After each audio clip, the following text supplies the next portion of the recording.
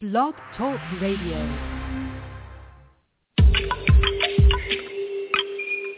Firefly Willows LIVE presents the Amethyst Oracle, Divination with a Queer Twist, featuring your hosts, HiC and Charlie Harrington.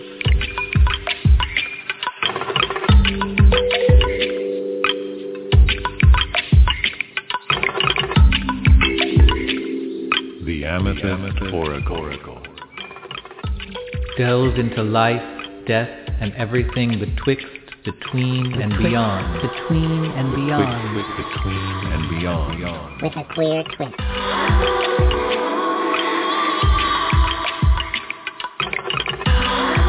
The Amethyst Oracle. Divination with a queer twist. And now, here are your hosts, Charlie Harrington and HiC.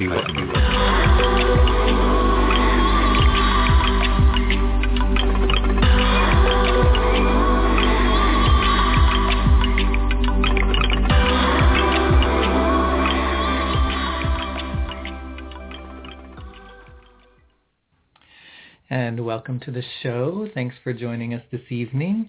This is the Amethyst Oracle, as you just heard. My name is HiC, and my co-host is Charlie Harrington, who will be here momentarily. And we are excited about our show this evening because we get a chance to give you a little bit of insight into last month's San Francisco BATS, or Bay Area Tarot Symposium, the 23rd annual Bay Area Tarot Symposium. And we'll also be hearing from many luminaries, participants, and other well-known people in the tarot world, because we made it a point to go around and kamikaze style, guerrilla style, hit them up for sound bites about the question, what is divination? So I think that you'll enjoy hearing the different perspectives and the different thoughts from people as to what they think divination means to them, and also what their preferred tool of divination and oracular choice is, and what it has to say that divination is as well. Sorry. I do want to let you know that we will be having live readings a little bit later in the show, where you have a chance to call in and receive a reading during the show live on the air with Charlie and myself. And if you would like to do that, then you can get into the queue for receiving a reading by Skyping in from the show page, or you can call 646-716-5510. And you can call in or Skype in anytime during the show to get into the queue. You'll be able to listen to the show, and then when we get to that segment, we will bring you in for a reading. We'd also like to encourage anybody that's listening, if you happened to be at BATS this year, then we would invite you to also feel free to call in. We'd be happy to have you on to share some of your experiences, your thoughts, what it is that you got to experience, and how you feel it was, whether you were a first-timer or somebody who had been coming for the past 20 years. It's always interesting to hear how other people experience it and what they took away from it, and what some particular workshops or presentations or interactions or vendors were that happened to stand out for you. So, having said that, let me go ahead and welcome my co-host, Charlie Harrington. Hello, Charlie. Well, hello, friend. How are you? I am good. How are you? I'm just going to turn the gain down a little bit on my mic. It sounds like I'm a loud person, and I'm not. I'm a very soft, quiet, unassuming person. How does that sound on your end? It sounds all right. All right. Well, it was a whirlwind BATS this year, wasn't it? It was. And I thoroughly enjoyed it. My overall impressions. So we should let people know that last year they changed venues. They had been in San Francisco for a number of years, and they last year decided to start holding it in the DoubleTree Hotel by San Jose Airport down in San Jose. So it was a change of venue. And I think last year was a bit of a transition year, both with people who were used to coming, either having to find where it was, or maybe some people not making the trek because you San Francisco people are always living in your little bubble and never leave the bubble because heaven forfend what you might experience or find outside of the bubble of San Francisco.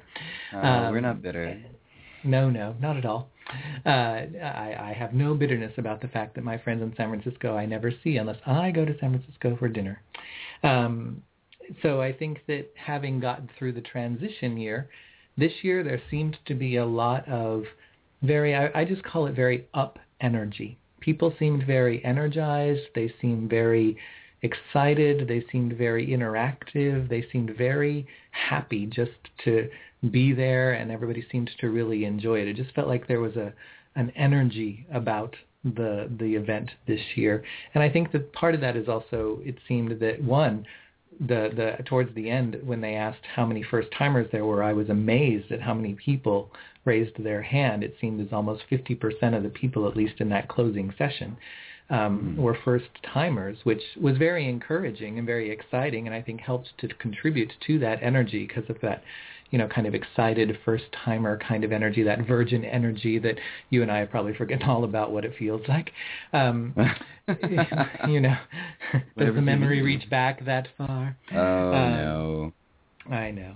And I think that we're starting to get new people from, say, the South Bay. But I will say people come in from all over the country and even from various parts of the world for this particular event. So I certainly don't want to imply that if you're not in the Bay Area, you can't come. There's many people that do. So that was my overall impression. It just felt like there was this very up energy. People seemed very excited and happy to be there, and everybody just seemed very energized as well throughout the whole weekend. How did you feel overall? Overall, it was really interesting space. It was much more relaxed than it had. I didn't go last year, but I was at the years that it was at the San Francisco Hotel, and before that it had been at a church, and it was very. The space had a lot to offer in terms of places for people to sit and congregate and gather.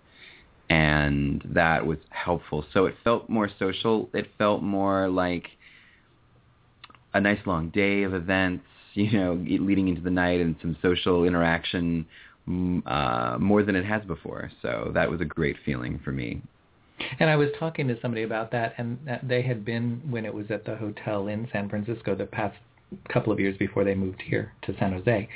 And she was saying that one of the big differences, well, two of the big differences, is that there are lots of windows. Whereas in the hotel in San Francisco, it was downstairs, so there was no windows, anywhere.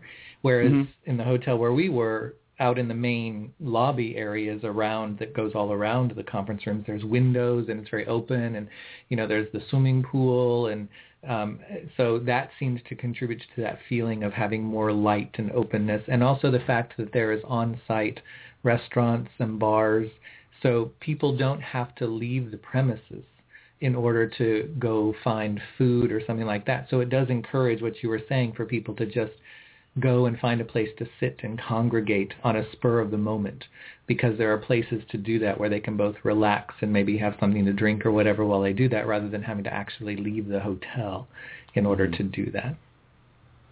I also noticed it was interesting. This is the first time we've ever shared our space with another conference, and I liked it. The real estate people. Yes, there were the real estate people there, and I kind of liked it. It kind of made our people feel just a bit spookier than we normally maybe do, because we were in contrast. And actually, I know that some people were uncomfortable and would make comments like, oh, the Muggles are here or something like that. But honestly, it's kind of nice sometimes to have people be excited about fortune tellers, like, oh, there's fortune tellers here.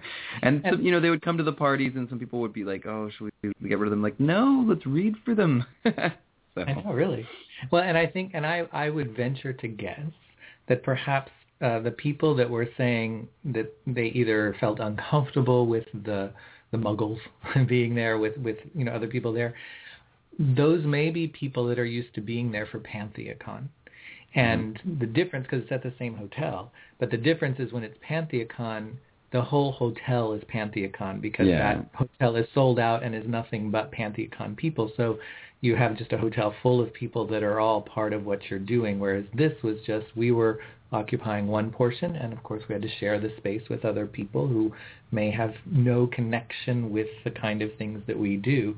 And so either that makes people feel uncomfortable, or they just like that opportunity to escape for a weekend and be surrounded by all the same type of people that they're, that they feel they are, kind of thing. But I like having the mixing and mingling and the chance for other people to get exposed to this world and maybe see that we are a little bit kooky and a little bit different. However, we're perhaps not as kooky and different and strange as they may have had a misperception about us being when they see us there using a conference room in a hotel the same way they are.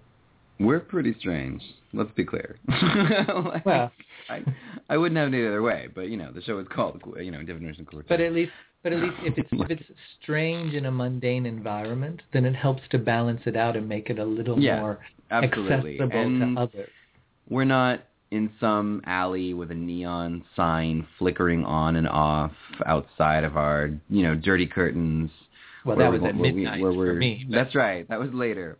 But that's what I mean? that's a different business that I do. That's a completely different modus operandi. So we weren't, And I think it was fun. I think for a lot of people, it was like, of course there's fortune tellers in the building. How cool. Let's get a reading. So I'm sure someone paid for a reading at some point. So.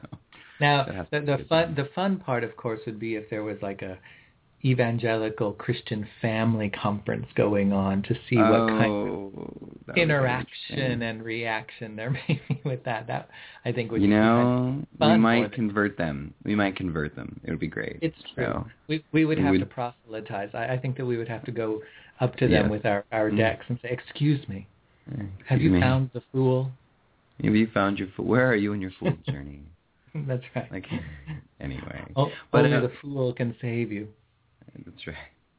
So, but you don't have to take our word for it, because HiC, you and I put together a little. We did a little bit of sleuthing and interviewing throughout our time at Pantheon, blah blah blah blah, at SF Bats, and by throughout the Bats I mean on the last day, and got some great sound bites from the people who were there, and then you took those, and whereas a lesser podcast would have just played them, you mixed them with some dubstep. Oh yeah, and, dragged tarot into 21st century Eastern Europe. So I'm very excited to hear what other people have to say about it, because people have they have to listen to us every month to talk about what we have to say, but maybe they want to hear what someone else. And we have like different segments of that, and basically what it is, we were going around, like I said earlier, kind of kamikaze or guerrilla style, just running up to people and saying, "What is divination to you?" and then making them pull a card or use their divination or oracular tool of choice to answer that question, as well as give their own thought as to what it is. And so we've compiled those into some different segments that we'll be playing throughout the show.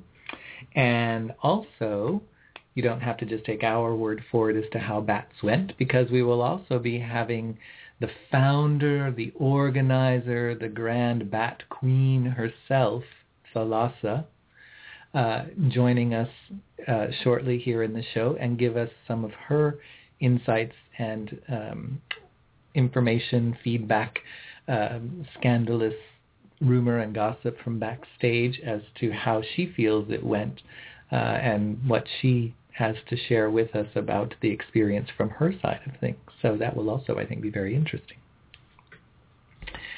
So, since we have teased you... Oh, and just a reminder for both, if you want to get a reading during the show, feel free to Skype or call in 646-716-5510. Or if you were attending Bats and you want to call in and give us a little anecdote, a little story of what it is that stood out for you or that you experienced there, we would be happy to have you join the show as well and give us that little piece of insight or humor or gossip, whatever it is that you might have to share. And you can do the same, Skype in or call 646-716-5510. So I'm thinking, since we have teased it, perhaps we will go ahead and play our first segment to hear what some of the people there at we're always going to say that because it's in the hotel, aren't we? At Bats had to say when posed with the question, what is divination?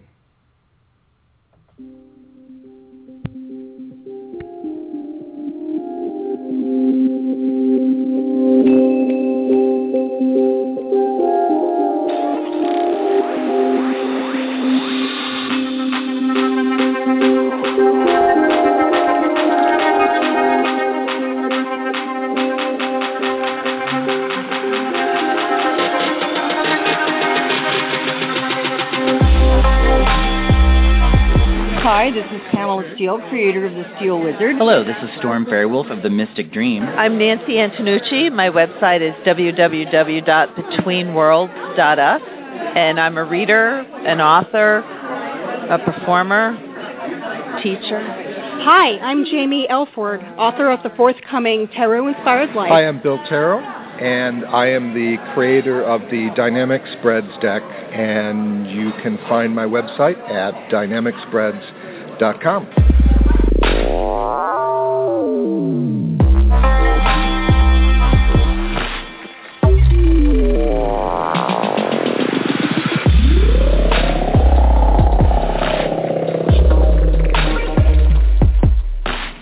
And what is divination to you? Divination is about tapping into the wellspring of all knowledge and bringing it forth. Divination is a method of connecting with the divine in order to get messages for your life. Divination to me is letting the spirit and the human speak together so that we can have the best human life possible. To me, it's 24/7 access to a wise sage. And sometimes I think of that sage being your unconscious mind, and sometimes it's the collective unconscious mind.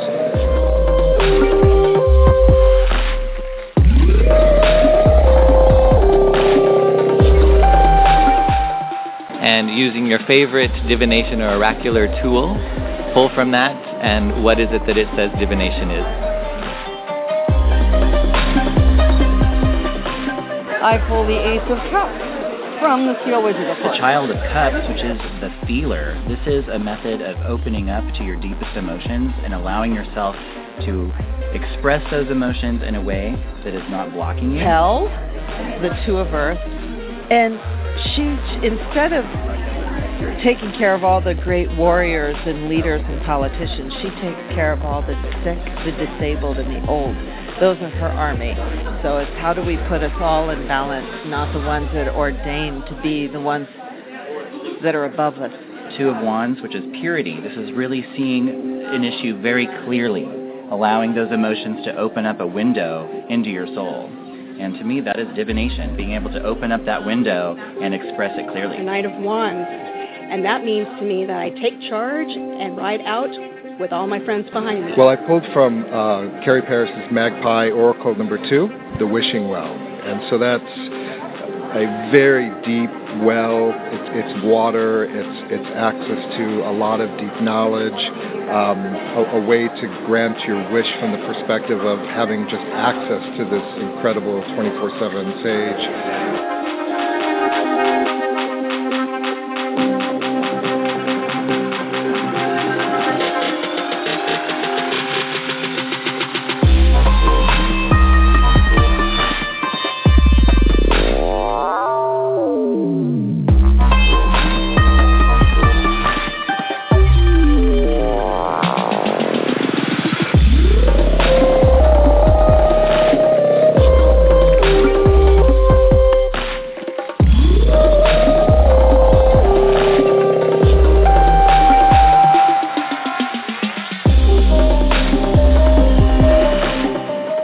Listening to the Amethyst Oracle, Divination with a Queer Twist, with hosts HiC and Charlie Harrington on Firefly Willows LIVE.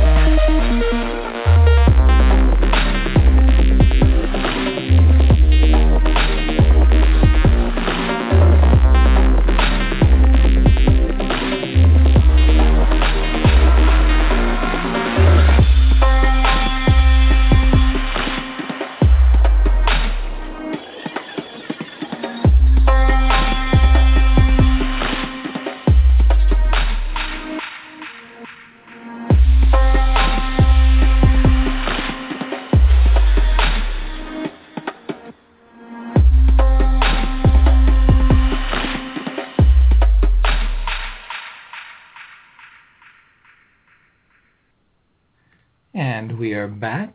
Hopefully you enjoyed that. We would also love to hear from you, whether you were at BATS or if you just have a thought on what is divination to you.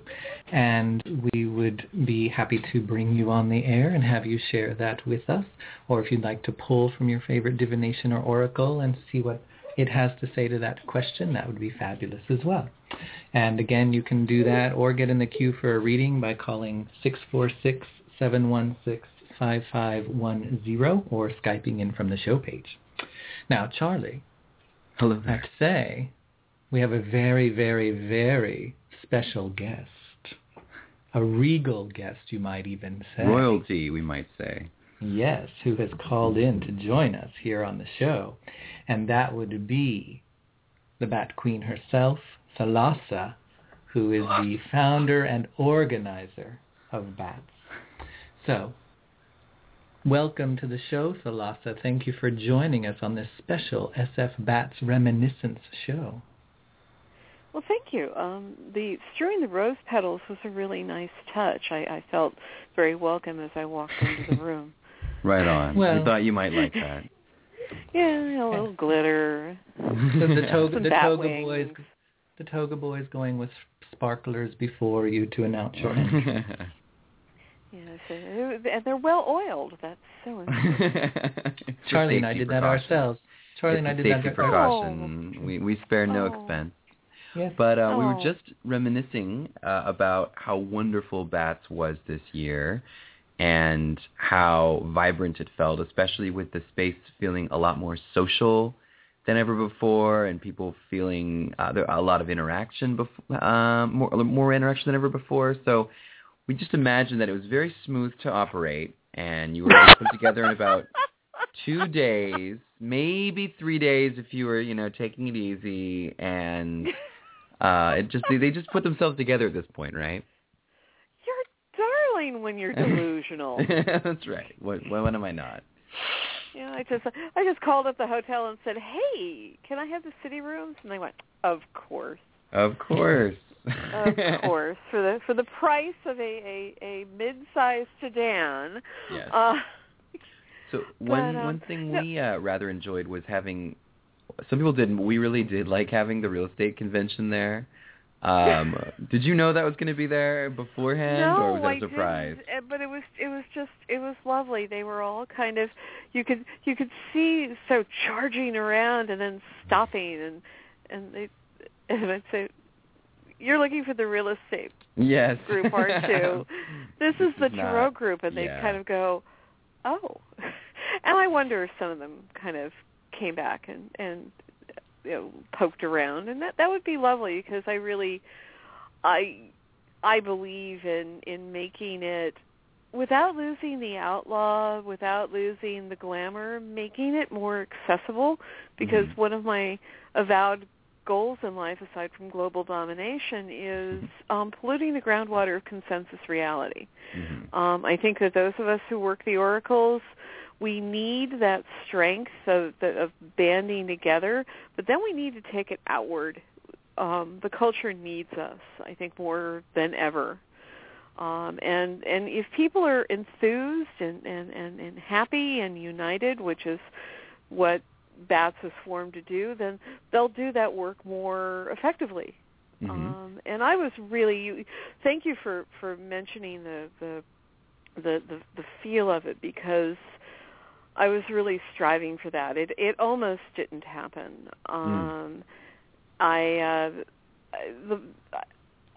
had spent the previous 2 years just keeping it going, but it was really, really difficult for a variety of reasons, and I finally just sort of firmly but gently tugged on the hem of the universe and said, you told me to do this, and you told me that I would have to keep doing it, but I'm out of everything. I'm out of energy, I'm out of money, I'm out of everything. So, honey, if you want this to keep going, you're going to have to start doing some of the heavy lifting.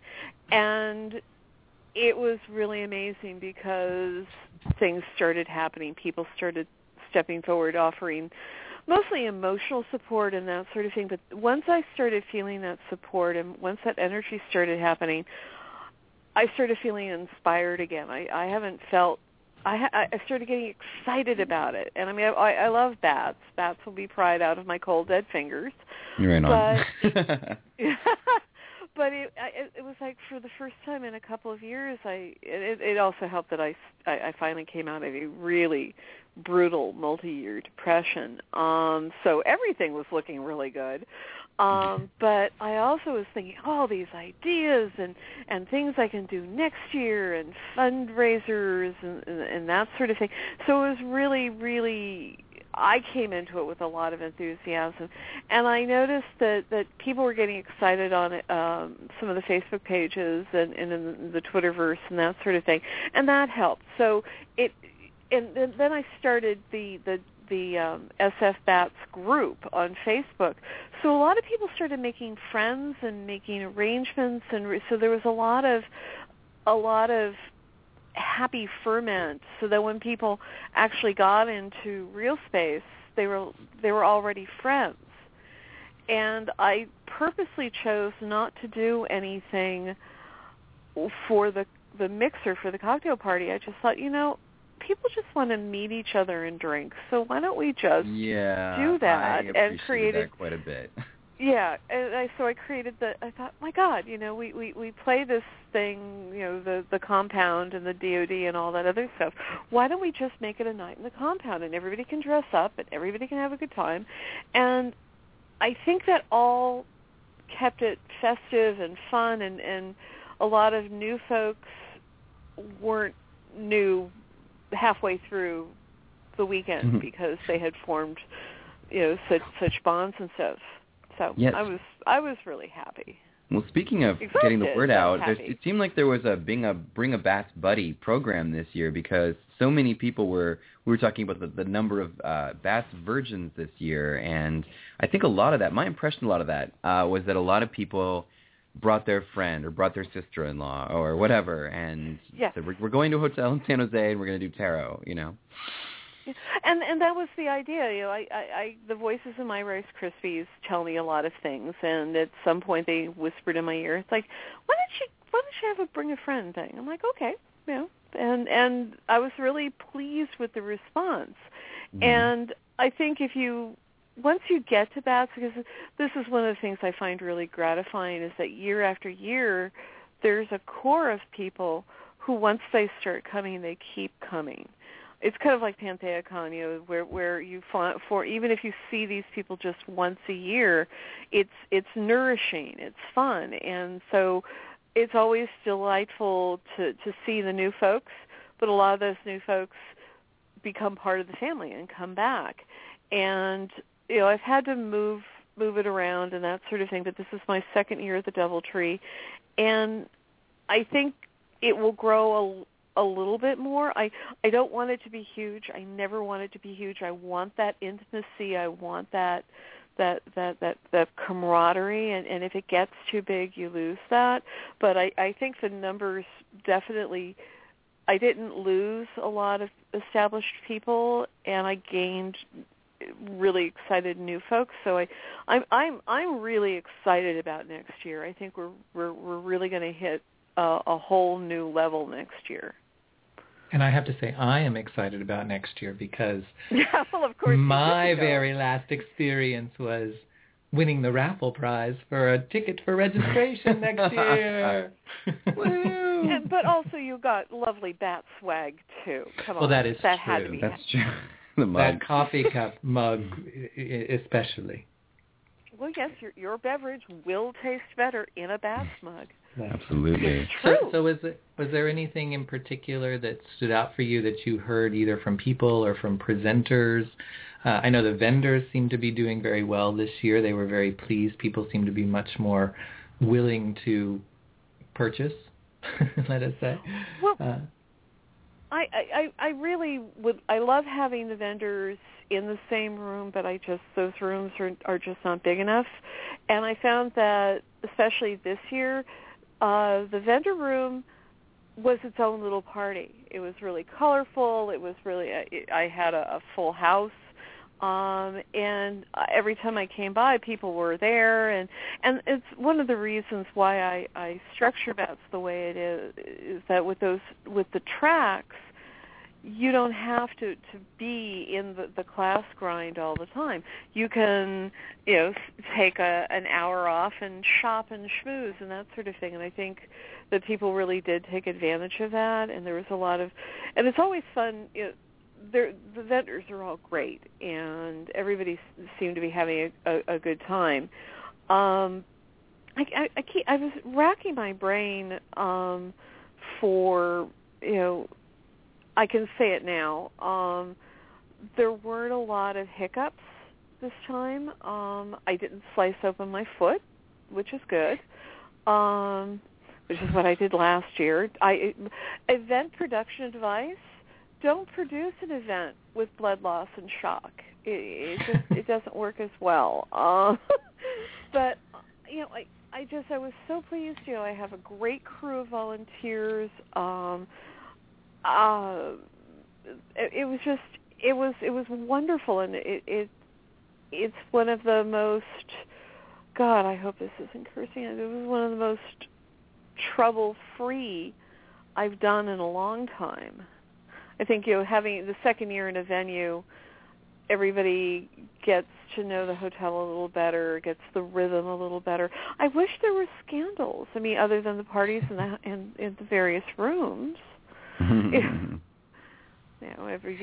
Pound for pound, Tarot people just know how to party better than any other group I know. Well, HiC, we have our mandate now. That's right. We have to cause some raucous lack of decorum next year somehow. Some way we'll do it. Well, lack of decorum, there was plenty of lack of decorum. I was delighted. The cocktail party was just chock full of hijinks, and that was the other thing. I was really pleased that people felt, even the new folks felt comfortable enough that they could dress up, that they could misbehave, that they could act out, that they could play. That's a sign that you've created a safe space. I like people playing. I like people having a good time. I don't like people misbehaving too much. We don't want hotel security. Well, and I have to go back there for PantheaCon. Yeah, I was going to say, in case anyone's thinking, well, of course, why would there be anything difficult or troubling? I just happen to know that every year at PantheaCon, same space, same type of people, it's just, there's a lot more intensity going on. But Divination people are more go with the flow. Well, you've got, between 2,200 and 2,600 pagans packed into a hotel. What could go wrong? What could go wrong? I could tell you, but I'd have to kill you because I'm the hotel liaison. I hear almost everything. And there are times where I just go, really? Golly, hold on while I go do my job. But that's it's a whole different energy dynamic, and there's so much going on in the pagan community, especially in the past few years, that we're all a little more on edge. But the wonderful thing about, and I know I'm sounding sort of Rebecca of Sunnybrook Farm here, but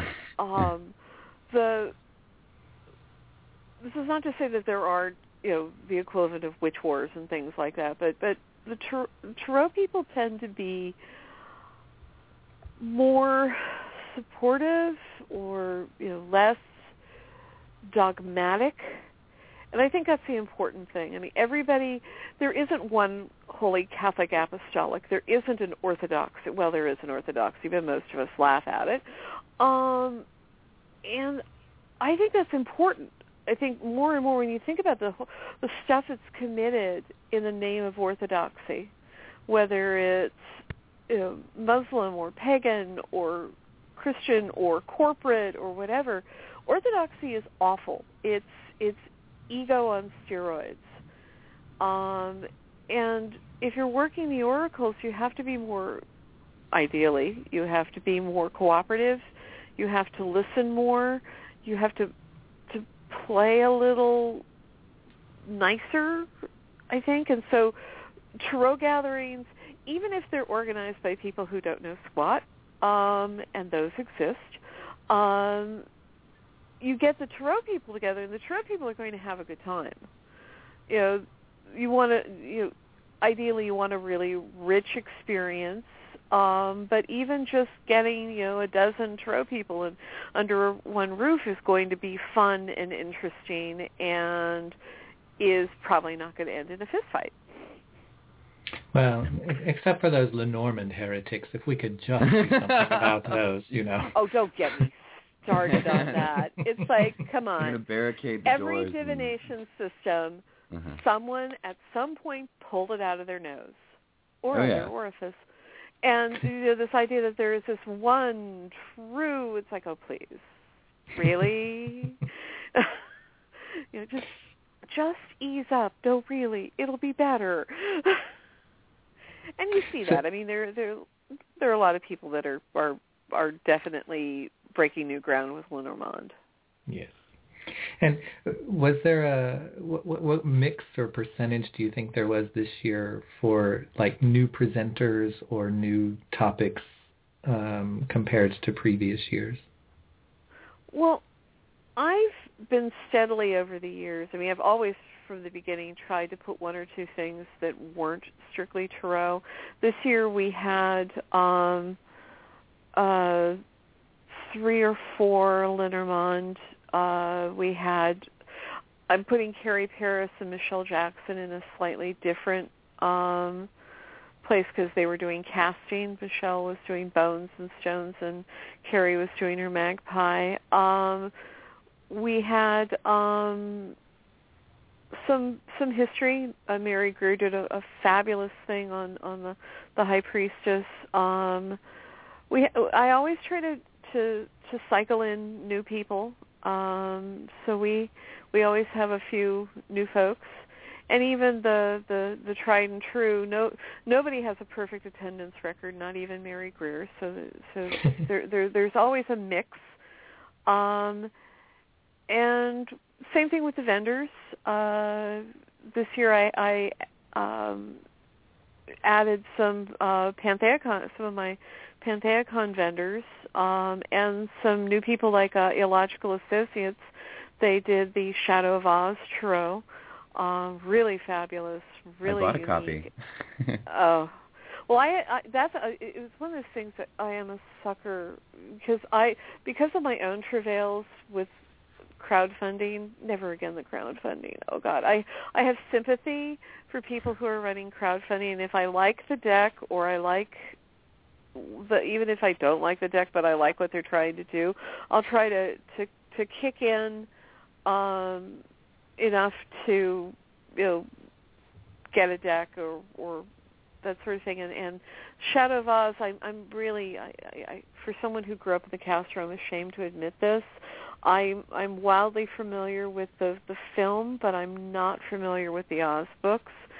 So this was kind of a backdoor way of finding out about Oz, but they were also really interesting people and doing this really interesting work. And I said, hey, I do this little tarot party in August. You interested? And they were just starting to promote it in venues, and so it was wonderful. By the time I got to Bats, they had done a couple of things, including at an Oz-based con meeting Frank Baum's grandniece, great-grandniece, something like that, who's a psychologist, but also reads tarot and really got into their deck. So that was really cool. But it's always neat to see what new things. Like I have to do a sort of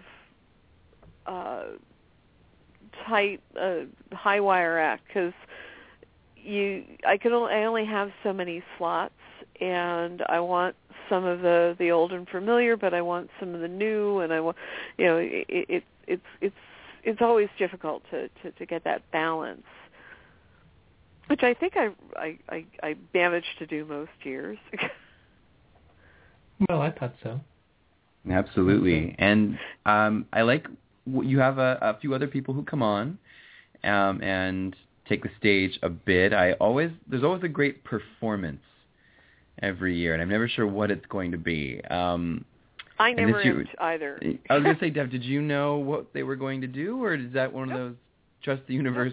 I trust Nancy Antonucci and I trust Rhonda Lund because they're both performers, dancers, and I know that they're going to do something interesting, and it's sort of a reverse thing. They do their tryouts at the Reader Studio and then bring it west to Pat's. I don't know what's going to happen next year. I really have come to trust that what needs to happen will happen. So I don't know what I like starting Sunday with a performance because it kind of eases into the day and it loosens things up. But I don't know what's going to happen next year. I know Nancy Antonucci is going to be in Scotland. Curse her. I am so jealous. So I don't really know what's going to happen. But this year was I really liked it because it was almost completely nonverbal.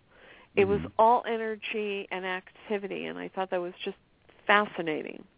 And people rolled with it. I was really happy. People just sat in the space and rolled with it and laughed in the right places. And I know performers always worry, and I was really pleased. But I had no idea.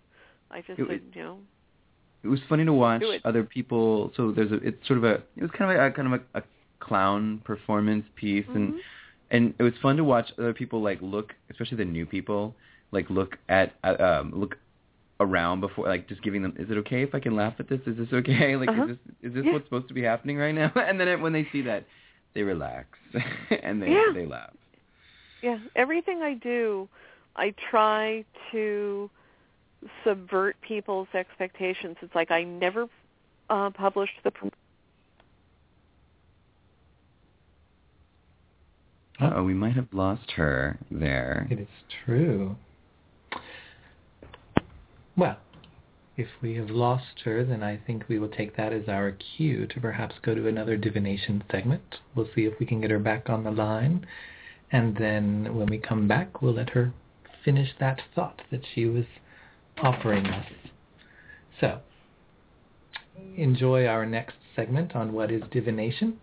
And if you are interested in getting a reading during the show, feel free to call 646-716-5510, or you can Skype in from the show page. And if you happened to have been at BATS and want to call in and give us a little bit of your own recollections and reminiscences, feel free to do that. Same phone number, 646-716-5510, or Skype in from the show page. So, there you are, and we will be back. Enjoy and think for yourself, what is divination?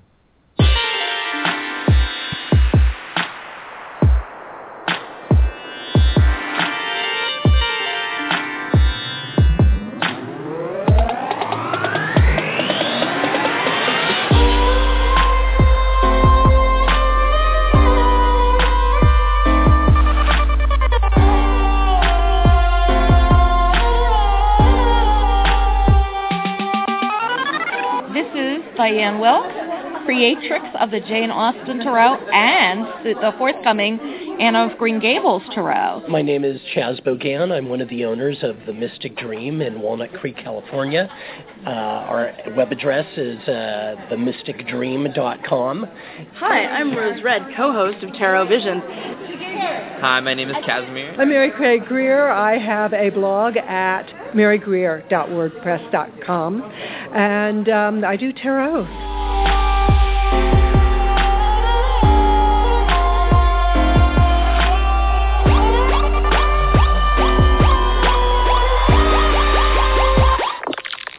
What is divination? Well, it's a way of finding answers to, all kinds of questions. The future, things about yourself. And divination is magical and wise and wonderful, and you should listen to this all the time. To me, divination means partnering and integrating with the divine, bringing it into your space and relating it with not only yourself, but to the people whom you allow to be within your space. Communicating with the divine in its simplest.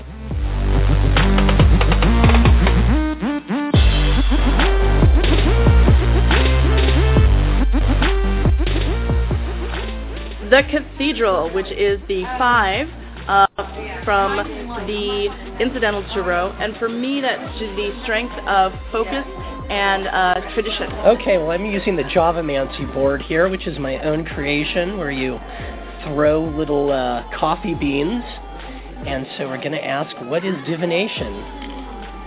All right, so we have a few little things here. We see a bean here on the baby cart. So this is the baby cart talks about new things. So I guess you would say divination is about finding out about new things. We have the phone here. So divination also has an element of answering questions. You think of a phone, it's all about communication. Same here with the horn, right where the music would come out. You have a bean there too. So it's all about not just communication, but communicating in an artistic way. Well, the card I pulled was the Seven of Swords, and in this picture we have a woman kind of in her traveling gear, and she is walking along the coast away from a very big ship, which it seems like she has landed on this new land, new adventure to expand and learn about. And she's looking forward, she's not looking back towards the ship where everyone else is on. She's following her own path, her own journey. And this relates to divination to me because this is what I'm doing. I'm finding my own path to see where I can grow the most and obtain wisdom and truth in order to not only help myself and raise my vibration, but of those around me. It's the Two of Cups, which shows two people communing with each other, holding cups out to each other with a caduceus arising out of their conjunction, and above that a winged lion head, all in red, which I've always seen as the healing power of love. And so I guess, at its deepest, divination is really about the healing power of that loving connection when you really meet somebody one-on-one and you're working with them to bring through something that's their deepest truth.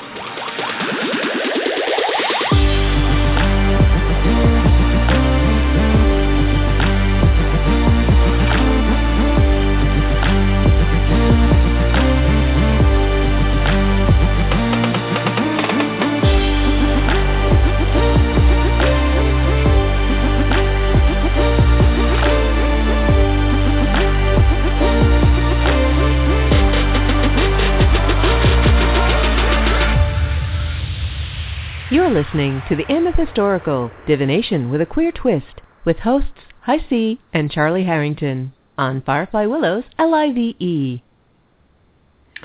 And we are back, and we have got Thalassa back on the line with us. Sorry about the little disconnect there, Thalassa.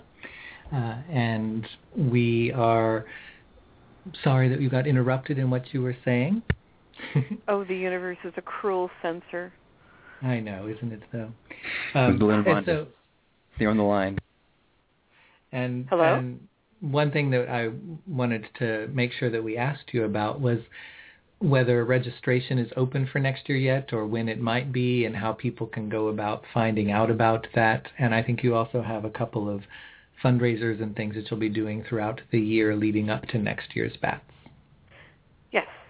Currently, if you go to the website, www.dodivination.com, you will see the bats preserved in amber because I haven't made any changes to it. But hopefully later this week I'm going to do a limited super special pre-roach rate. I always open registration briefly at the end of Bats at a ridiculously low rate. And so I'll be doing that, and I'll be sending out my newsletter, The Flying Squirrel, that will also kind of alert people that that'll be available. It won't be open for long, but it's a great way, if you can, to get in very affordably. But I'm also going to open registration formally the same time I open the room block, which will be probably late December, early January.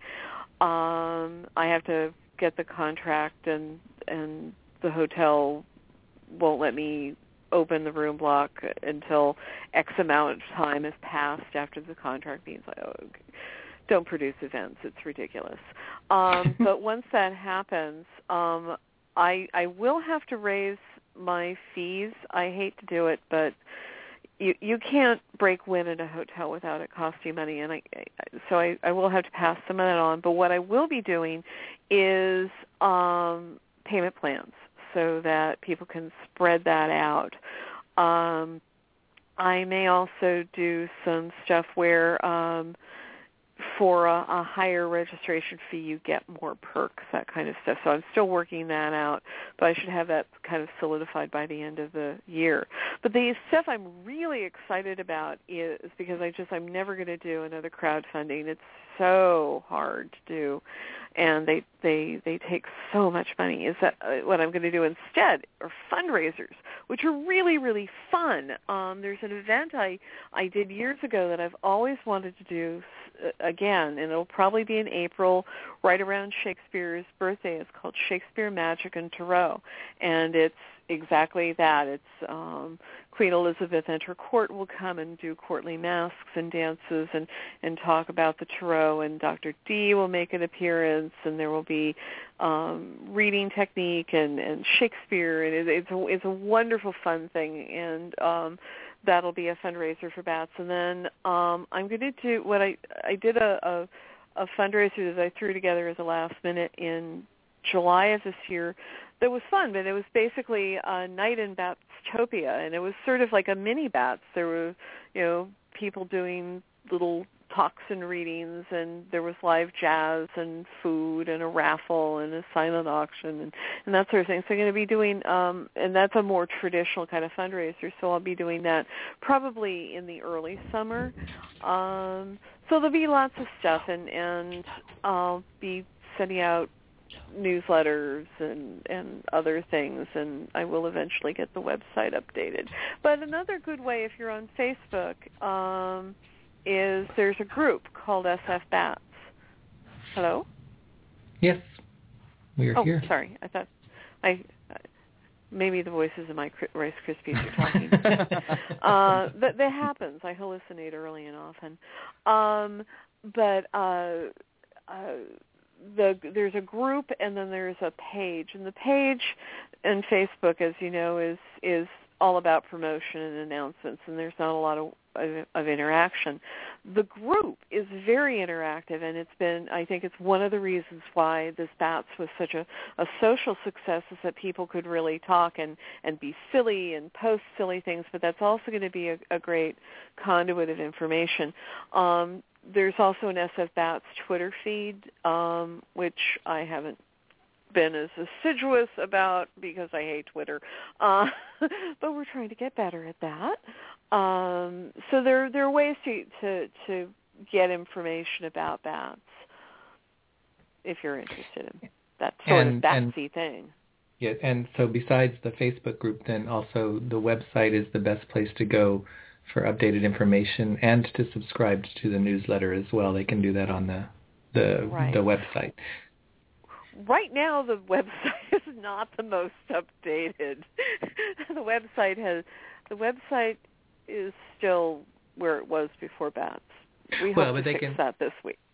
Yeah, but they can subscribe to the newsletter, so they'll get that announcements. Yes. And they can just check from time to time on the website, and it'll be updated when it's right for it to be updated, and they'll suddenly discover new information. And just to remind people that the website is Divination, Divination.com. Yes, the Divination Nation. And we're really excited. I forgot it. There's one more fundraising thing. Carrie Paris has created a bats-themed Lenormand called the Legendary Lenormand, and Doug, God, I forget his last name, Thornchow, who did the Circus Magi Tarot. He did the tuck box, and I did the little white book, and Pamela Steele is doing something, and Carrie Paris did the cards. So it's this wonderful collaborative effort, and we hope that will be available in October, and that will be another fundraiser for bats. So you can get a deck and support bats, and we'll be, of course, screaming from the rooftops when that comes available. I was really excited by that one, and then she's included some heretical cards in there that are not normally in a Lenormand deck. For example, the Bat Scots. I really like the Bat Scots, so I'm looking forward to that deck. We're very fond of the Bat Scots. Yeah, oh no, she's done some really fun stuff. I mean, it was just, she'd send me a card and I'd squee and I think it's a very creative way to, I think one of the things that people enjoyed about crowdfunding, there's a lot they didn't like it, but one thing they liked about it was the idea of like, oh, can I get something? So I like the idea of, yes, I'm donating to not donating, I'm contributing to a good cause, but I also get a lovely deck to use. So it's a win-win. Yeah, well, Beth Salonen did the Compound Tarot, and part of that helped produce bats. And so people got this wild, wacky, wonderful coloring book or deck that they could color in and help support bats. And so I really like that kind of stuff. It's the same thing with going to a fun event. You're not just flinging money. You're actually getting something that's enjoyable or interesting. And I love that. I love participating in those things, and I've been very, very gratified that people have been inspired to help bats this way, because it really is. It's supported by the community, and it comes from the community, and it's been wonderful to see the community step forward and help continue to make this happen, because it's really all for you guys. Right on, absolutely. See, did you hear that, Charlie? It's just for us. It's just for us. We appreciate that, okay. Everyone else is kind of a bonus, but No, it's really just for Charlie. I'm sorry, HiC. Oh, now the so now my ticket is invalid. That's right. So you can send that my way. It was supposed to be Charlie. I won it in years past. That's okay, HiC. It's your turn for your brief time in the spotlight, I suppose.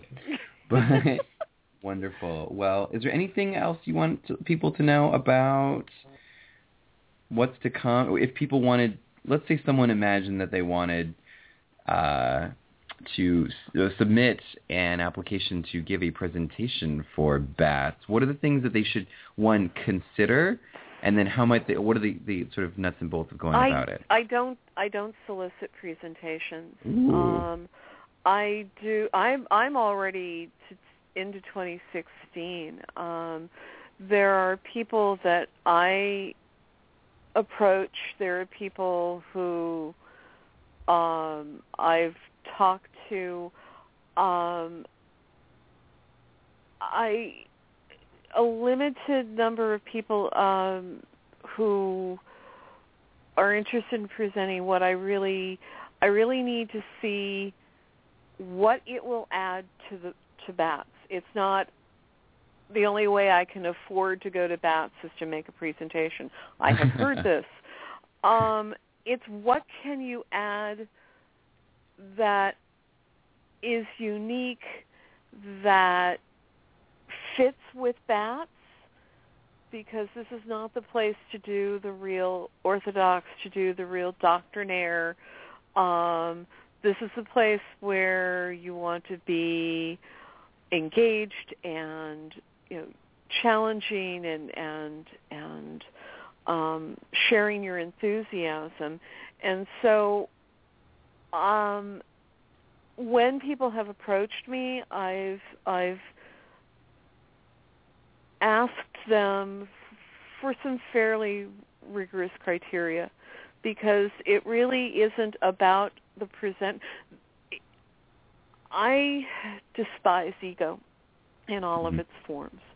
What I want are people who are willing to add their threads to the tapestry that comes from an honest place, a real place, an inspired place that fits with the tapestry we're weaving with bats. And I only add a few new threads every year, and so I don't. And the same thing with vendors. I get. Well, the only way I can afford to attend is if I have a vending table. And well, what do you vend? Oh, that. Gosh, that'll fit.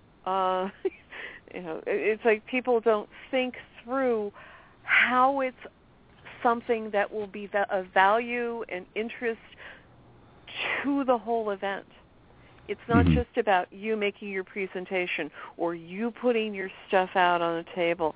It's about how this contributes to the overall experience of the people who are attending.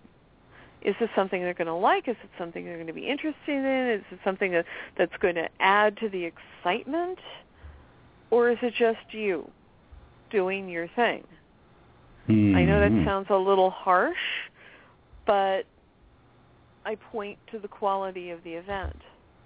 It's very carefully, to use the fashionable phrase, curated. I curate everything to a fare thee well. And so, I'm constantly working on bats. Well, not right now. I'm dead right now. But when I start to work on it, it's like if I don't know somebody and they present their work, I'm going to ask them for some very specific stuff, and then I'm going to do a little investigating just to see how does this person play well with others? Do they share toys? Do they take naps? Will they fit? Will this be something? Because every so often I'll accept somebody and my spidey sense will go, it didn't quite fit. And those are the ones that I hear back. People go, oh, that wasn't a really great presentation, or oh, that was kind of weird, or oh, that was a harsh note. I'm in the same kind of light trance that I use when I read is kind of how I weave bats. So I have to really feel that this will be a good fit, because when it isn't, it's that little nubbin on your sweater that drives you crazy. Well, right on. Does that make sense? So setting the bar high sounds like a good thing for any conference, I think, because people they've paid a sum of money and they chose this over everything else, so they don't want their time to be wasted. So exactly, and I feel it's my duty to give people the best possible event that I can put together. And it's sometimes hard to explain that to people because they go, oh, I want to present, or oh, I want to. It's like, but it's not just about you. You have to be part of this whole wonderful experience. So yeah, that's where being the Queen of Swords comes in really handy. Well, then I think that means that people will have a 2015 Bats to look forward to, 24th annual, I do believe, that will be expertly curated and will certainly be never a waste of their time or money, and probably more than worth what they invest in it from both of those things. Well, that's what I hope for. Well, if past years, but especially this year, have been any indication, then I would say your hope has already been fulfilled and we have nothing to worry about. Oh, never say that. Now I have to go out in the backyard and sacrifice a goat to propitiate the gods. I know a good guy down the street from you. Well, thank you very much for taking a little bit of time this evening to come on and reminisce a little bit about this year's, and also give us a nice teaser for next year to make us all start to already feel excited about registering and looking forward to the next one. Well, I'm really excited about next year with everything that I'm doing. I'm excited, and I'm very grateful for you listening to me babble. Oh God, she's ranting again. Well, no, we're always happy to hear you flap your wings, your bat wings. My bat wings. Yes. Well, thank you, darlings. So thank you very much, and just a reminder to everyone, you can keep up with the latest doings and goings on and registration information at the website dodivination.com, as well as subscribe to the newsletter so you get the information hot off the presses as soon as it comes out. And also on Facebook, you can join the SF Bats group, and that also will not only have information, but it gives you a chance to start interacting with people who you may or may not know, and then you have a chance to look forward to meeting them in person at Bats next year. So the anticipation and excitement will just build and build to the point that you're bursting at the seams. Exactly. You that's my cunning plan. You found me out. We have eyes and ears in all of the courts. The newsletter is called The Flying Squirrel. So if you subscribe and something called The Flying Squirrel appears in your inbox, that's the newsletter. It's not from a prince in Nigeria trying to get your attention. No. And if you'd like to see, and if you'd like to see Thalassa before then if you're in the San Francisco Bay Area around the holiday time, feel free to check out the Dickens Fair, where you can see her in her full regalia and glory as she... Yes, the fluffy pink thing. Yes. So, thank you very much, Thalassa, and we wish you an evening of blessed surprises. Well, thank you both. Take care. Take care. Right. See you soon. Yes. Bye-bye.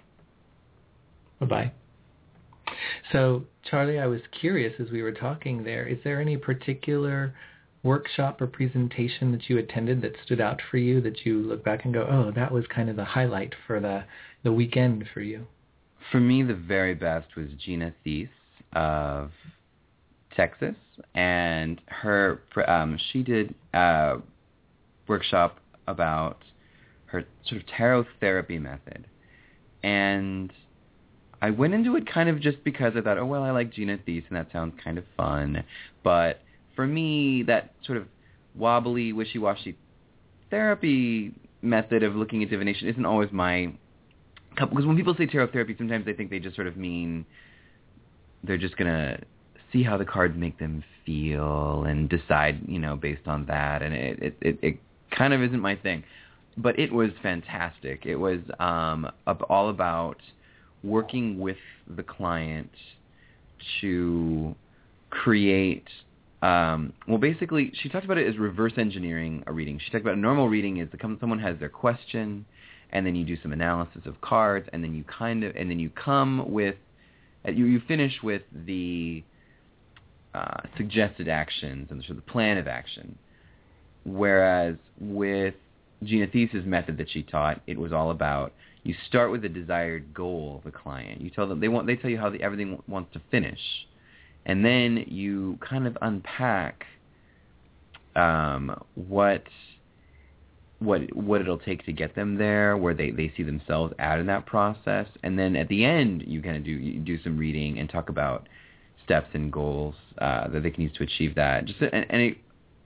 Something she said was very empowering, which was she always asks her clients, so one, how can today's reading support you? And the person might say, well, I really want to find a relationship. And then she asks something I've never heard anyone else ask before. She says, on a scale of 1 to 10, how do you feel about your ability to have a new relationship right now?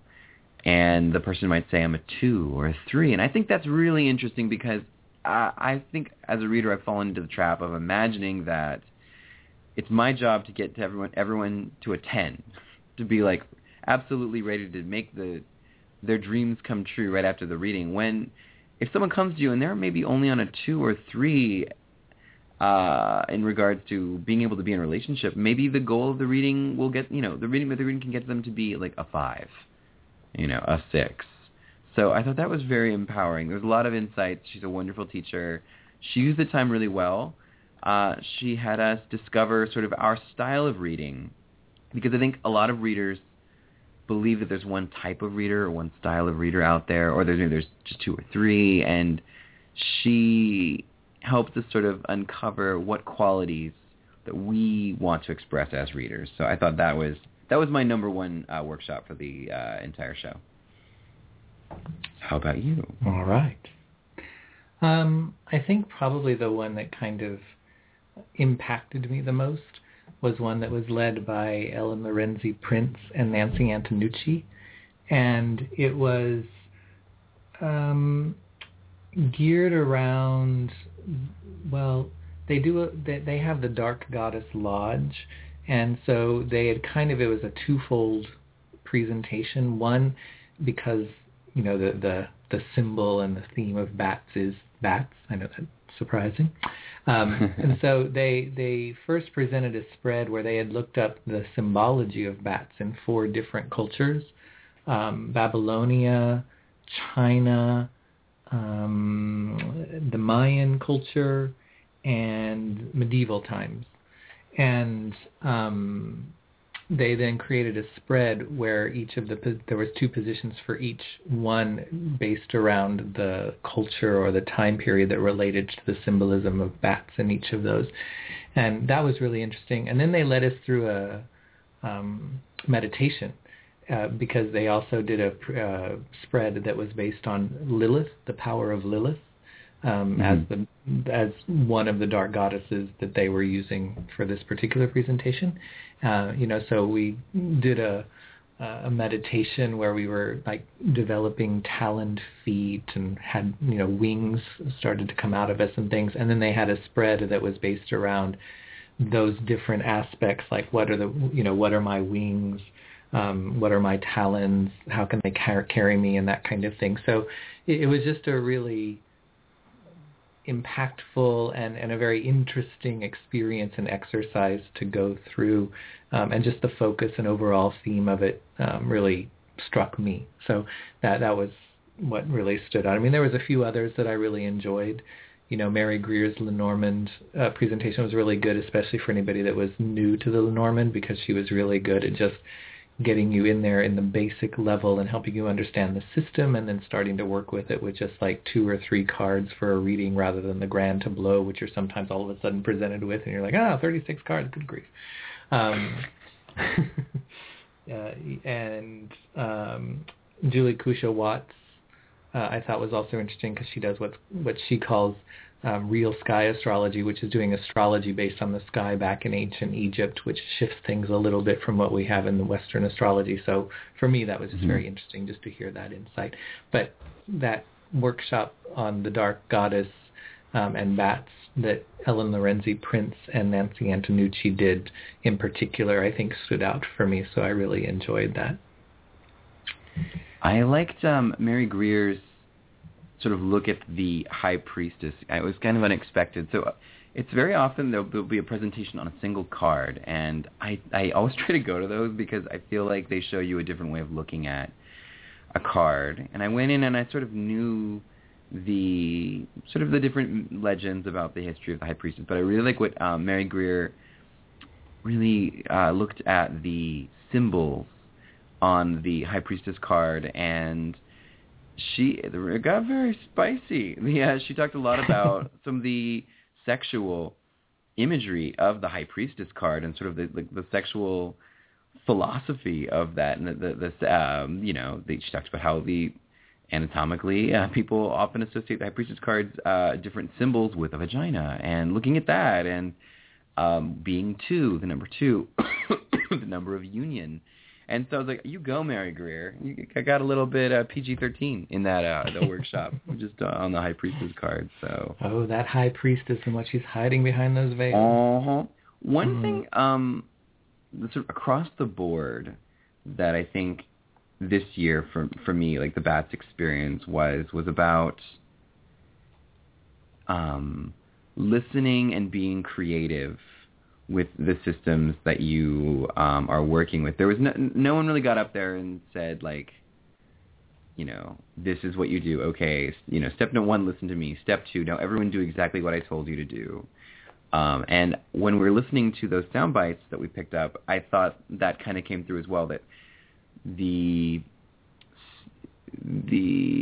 approach to Bats this year, you know, at Bats, people's approach to divination this year was all about how to improve that conversation. I mean, my answer to that question, what is divination, is living in conversation with the universe. And I just thought there was a lot of interesting takes on that. The last thing I'll talk about would be like Michelle Jackson.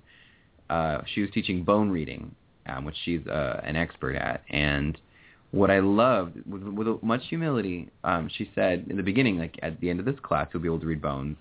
And I thought, okay, that's ambitious. This is like none of us have ever tried that before. What are you talking about, lady? And she went through the system and showed how adaptable it is, and how, you know, and that was useful.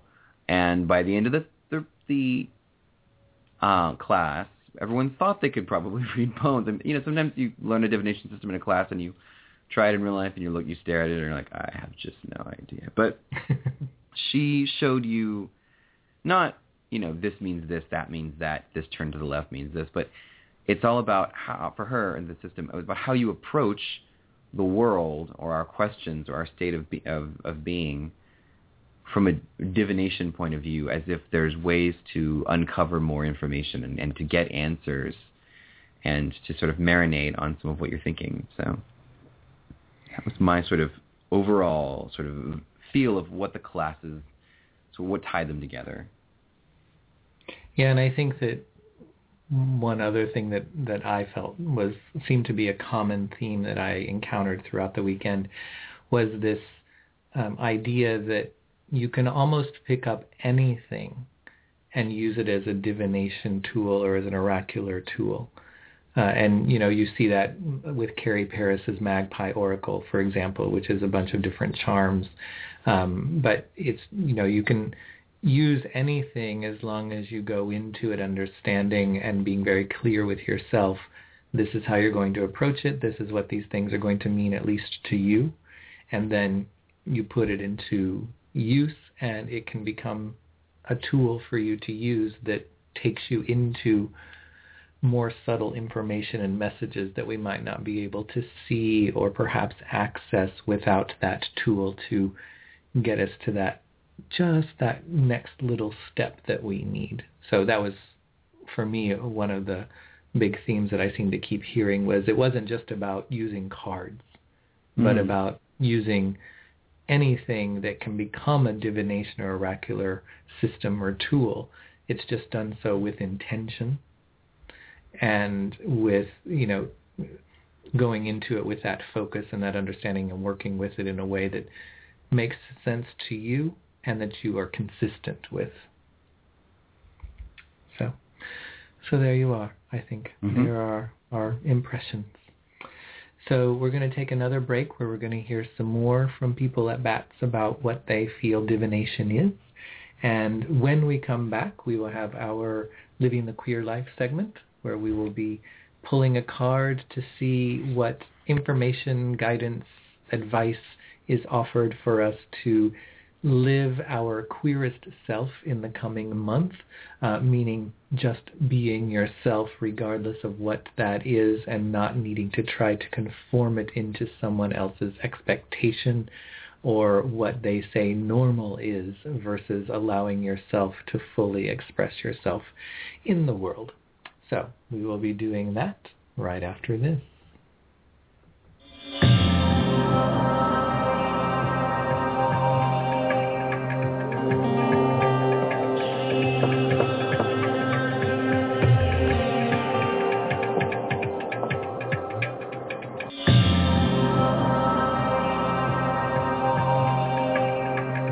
Hi, I'm Carrie Paris, and I consider myself a diviner, and my website is carrieparis.com. Hi, this is Marcia McCord, creator of The Death Bunny Lenormand. My name is Juno Lucina. and I'd like to tell you what divination is. My name is Michelle Jackson. I am the author of Bone Shells and Curios. My name is Mitch Osborne. I go by the Intuitive Messenger, and you can locate me online at www.intuitivemessenger.org. And I am a psychic medium, soul coach, and animal communicator.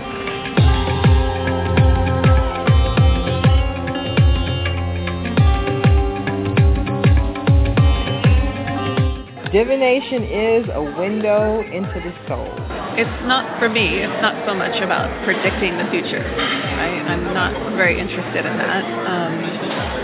It's more about giving advice on what line of action people can take, like what's their actionable outcomes they can create for themselves to change their future into something that's presenting a more happy ending. Divination is the process of connecting the all with the minute, the had-it with the knew-it, so that we can see through an external, larger glass what we in our small glass aren't seeing in our own individual life. It's not just connecting with the divine, which is a part of it. It's called divining for a reason. But it is stepping aside and making connections so that it is fortune telling, but it's not to tell you your fortune, it's to tell you what your options are so that you can make the best choice to determine your own life. Divination is the book. It's a mystery. Come and learn the mysteries. Divination for me is connecting to God, Spirit, a higher source, or my higher self, to find inspiration and guidance.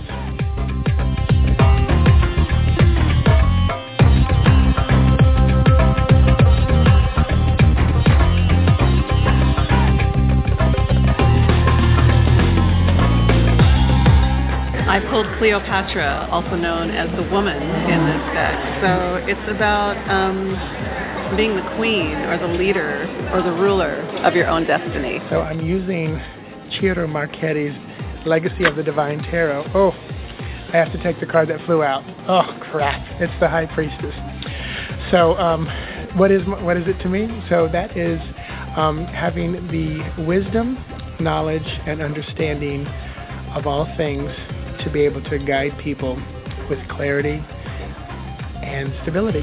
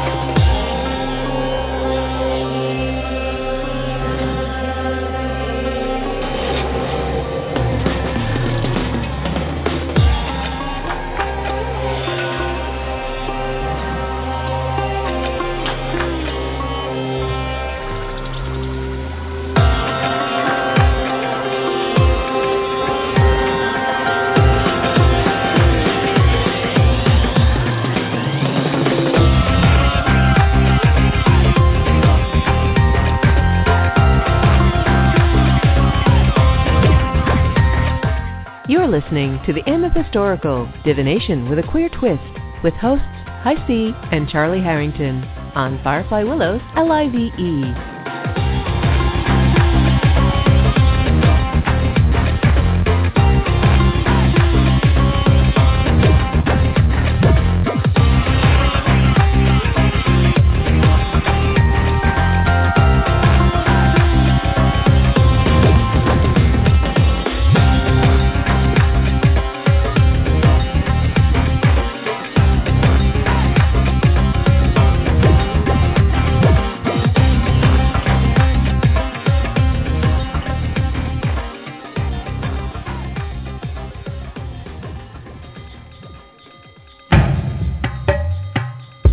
Stone and Stang.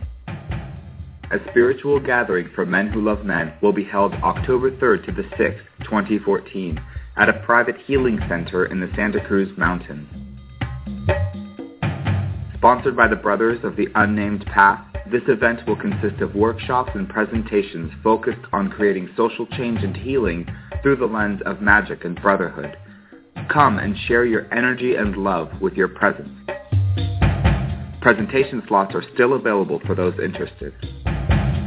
More information on this exciting weekend gathering can be found at www.stoneandstang.com. Blessed be.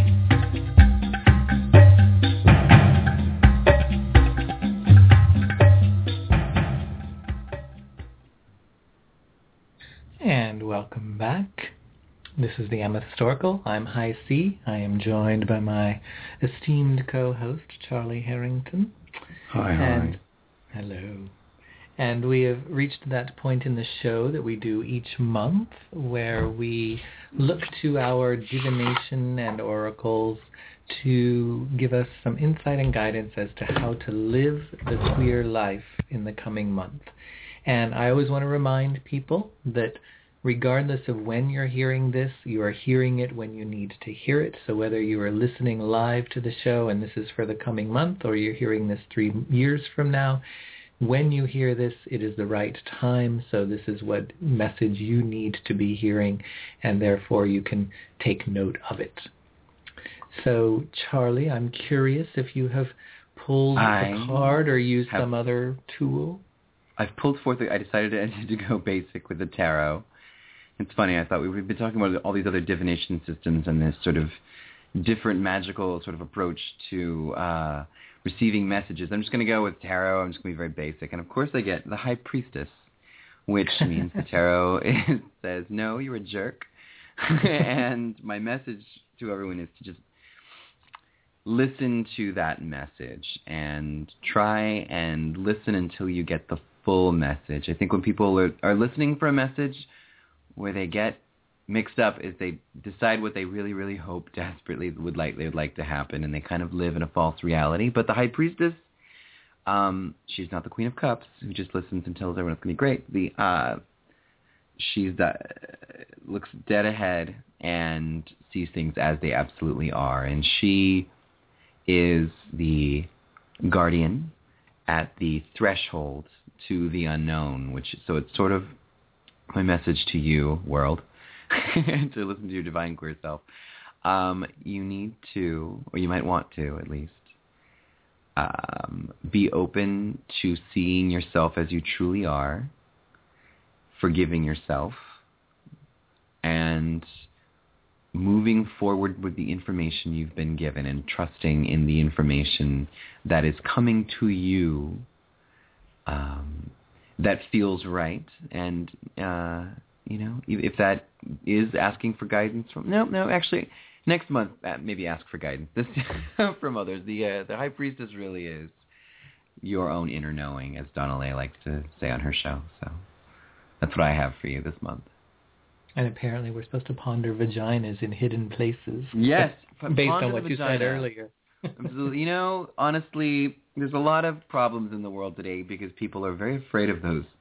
And I think we need to embrace that. Even as a platinum gay myself, I was intrigued by Mary Greer's interpretation of that. And so I think, another part of the message this month is the divine feminine and the divine and seeing the divine feminine within. And if you can, if you don't have a vagina, if you can just get down with your sort of vagina on the other side, your spiritual feminine self, it'll be good for you. It'll you'll learn something apparently, and you'll receive a message, and then you'll be able to pass through the dark, moist void and into the next great part of your saga.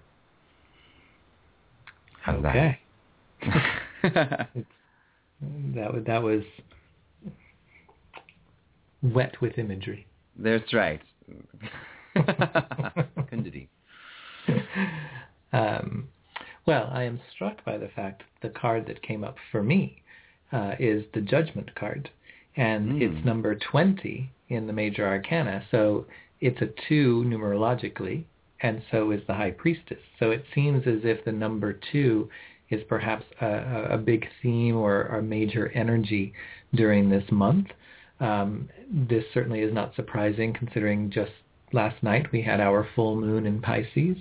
And the, 2 is about partnership and relationship. So there seems to be a lot this month about how we are connecting with others on a deeper level. And that can also be connecting with ourselves, connecting with spirit guides and that kind of thing. If we take the High Priestess into account there, it may be connecting and developing relationship with things that are beyond the veil in some way. So I would pay attention, especially if it feels as if we are receiving information or messages or signs from the other side, quote unquote. And 2 is also, for me, a number of roots. So at the seed level with 1, we plant the seed. 2 is when we establish the roots underground. So a lot about this month may be going back to our roots, maybe coming back to that core primary place that really is what roots us and grounds us in who we are, what we believe, what we do. And, the roots also tend to spread out. So we may want to be kind of reaching out and spreading out a bit to things at a deeper level, making that deeper connection, finding that nourishment deeper down rather than just on the surface. So similar to what your High Priestess was indicating, I think, that what we may be needing or seeking or asking about may be found in unusual places or just non-obvious places. So pay attention to the subtleties, read between the lines, connect the dots, make those connections to things, because it may not come in a very obvious form, but if we can connect the dots, we may see the form begin to emerge for what it is that we're seeking or needing to know or looking for in terms of direction or action to take. And with the Judgment card coming there is that sense of coming into a new awareness, moving into it's kind of like moving beyond illusion, because we're coming to that greater sense of what is and what is possible, especially from what it is that we have already experienced and been through. On a practical level, the Judgment card often indicates that we need to exercise good judgment and good discernment in the coming month. So make sure that we are doing that rather than going against what our better instincts may be saying, or if we hear ourselves saying things like, well, I know I probably shouldn't do this, but then that should be a red flag, because especially with the Judgment card, it's calling us to use that judgment and discernment rather than find a way to justify overlooking it or going against it. So that's what I would say about that for the coming month. Anything big else you would weighty like to things add? there. No, I think I like that the last couple of months it's been kind of actiony, and this is bigger, more inward. I don't know. Well, it is, it's interesting. So the deck that I'm using, I'm actually using the Crow's Magic deck, and the astrological sign for the Judgment card that they have on here is Sagittarius. So the fact that you use the word bigger, but it also would say, when you talk about we've had the action-y cards more recently, it's kind of saying, and now it's time to figure out, instead of just how do I do things that I want or need or that are for myself, how do I now look at what I'm doing in the world in a bigger way? How do I aim higher, and how can I take that so that it is about me and the world around me rather than just for my own benefit or reward in some way? So, aim higher this month and think more globally, think more broadly, think more big vision, rather, and where what you've already done, what you've already experienced, where can that take you? What can that open up on a bigger level? So even if we've been taking action, how can I take action that now is not just about me, but also is about me and the world around me? So that is our Living the Queer Life segment for this month. Hopefully there's something in there that you can ponder, that you can utilize, that you can perhaps put into action in some way in your life. that will help to move you forward or will help to bring you the insight that you are needing as to what is in your best and highest interest, rather than just instant gratification or ego-based. So we're going to hear one more segment of people talking about what is divination to them, and then when we come back from that, we're going to go to the phone lines. Operators are standing by, i.e. Charlie and HiC, to start offering readings for people that are in the queue. So enjoy the next divination segment, and then when we come back, we will be going to do the readings, and if you would like to get in that queue, you can do so by Skyping in from the show page, or you can call 646-716-5510.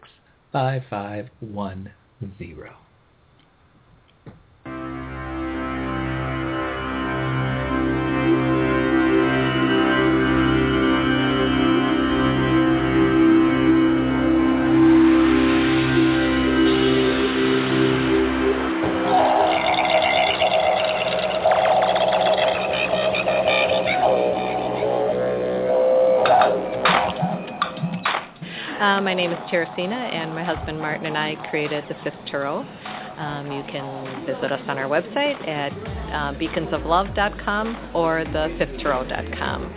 In addition to doing tarot readings and other types of divination, we're also shamanic energy workers. My name is Gina Jean.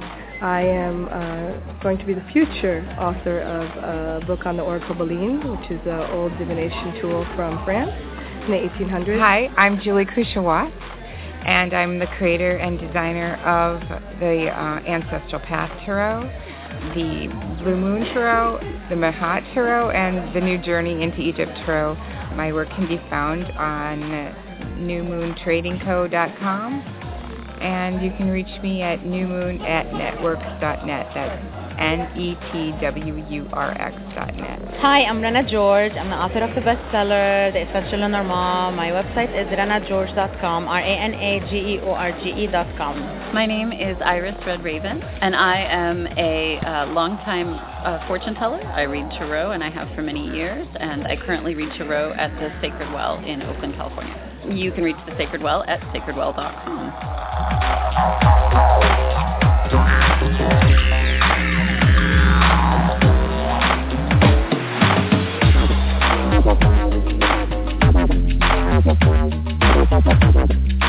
Divination is really simply being attuned to the magic of everyday life and reading the things that present themselves. And you can use tools like tarot cards and throwing sticks and stones and bones, and you can just be aware of things that come across your path. Especially as a shamanic practitioner, both Martin and I, you watch what nature has to offer you, the things that are there. Divination to me is a true connection to spirit and the connection that we all have to one another as a cosmic universe. Divination to me is sort of a way to communicate with your greater self, or a way to tap into something that's bigger than yourself. It's sort of a spontaneous thing, and I think the way that it works is that everything happens for a reason, and because everything happens for a reason, that's why the cards can work. And it's sort of like the laws of the universe, that, everything's connected, everything's alive, everything is happening like a big dance, and that using these little symbols as representatives of reality, you can tap into the parts that you can't see. Divination is basically getting in touch with the key to your own map. Divination to me is the art of looking at patterns that are already in play, and usually using some sort of a tool to parcel out those patterns and try to make them applicable to everyday life. So I use the cards, but I think almost any tool can be used in order to find out what patterns are going to make the next thing happen.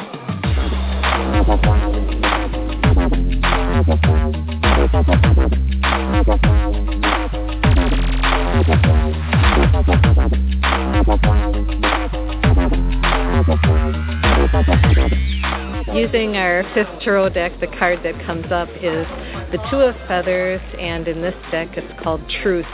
And what I love about that explanation is that when you do divination, your mental thoughts, ego thoughts get out of the way, and you get the truth from whatever you're divining, because you're connecting with the unknown, the magical, mystical, intuitive, higher conscious self that gives you the truth. The card I was imagining right now was the card called Réussite, and it's also called Success. And it's one of the cards that I pulled when I was in front of the house of the magician that created the deck. And when I arrived, I asked, have I arrived at your space? And the card I pulled was Réussite, which is success. Right now I'm going to shuffle the new Journey into Egypt tarot deck, and there it is, the Six of Swords. It's a journey into the other world, a spiritual journey. That's divination. I'm using my Lenormand deck, and I'm going to pull 3 cards. The divination is seeing through the fog of life, the beauty, and your path, and your guidance, and the stars. Basically, divination sweep away all the curtain and this reality that our eyes distract us from what is behind the true eye that we have, and we can see the beauty and the stars and go and find like a different path. This is Le Tarot des Femmes Érotiques, and it is a self-published deck by an amazing artist out of Santa Cruz, and you can go to beautyhistorymagic.com and get your own copy. And I pulled the Five of Cups. The card here is telling me that divination is useful, helpful. It can be an emotional support to you, but sometimes you don't get the answers that you like. And it's important to look at the truth even if it's not what you want to hear.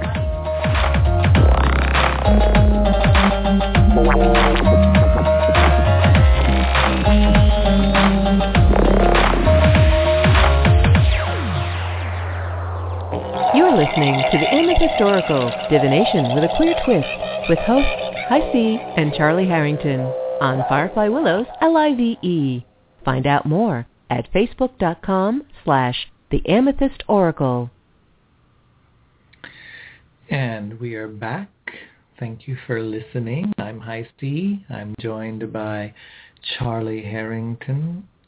And this is the portion of the show where you, the listener, have the opportunity to call in and receive a reading live on the air. So we are going to go ahead and jump right to the phone queue, and we are going to bring in our caller from area code 323. Are you there, caller from area code 323? Yes, I am. Welcome to the show. Can you tell us your name and where you're calling from? Wendy from Hollywood. From Hollywood, we have a celebrity, Charlie, I tell you.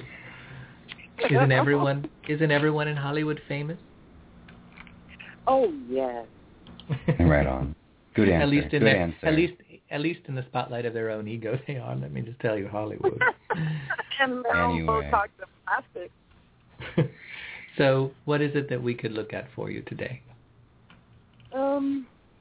My work area in my life is really horrible, and I'd like some insight and enlightenment. Okay. So are you wanting to just to look to see how that's going to progress, or do you want to look and see if now is a good time to make a change?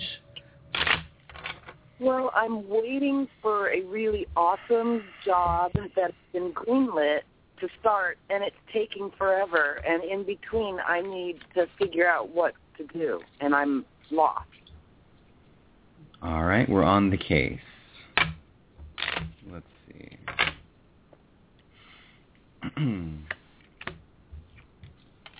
All right. Oh boy. Okay.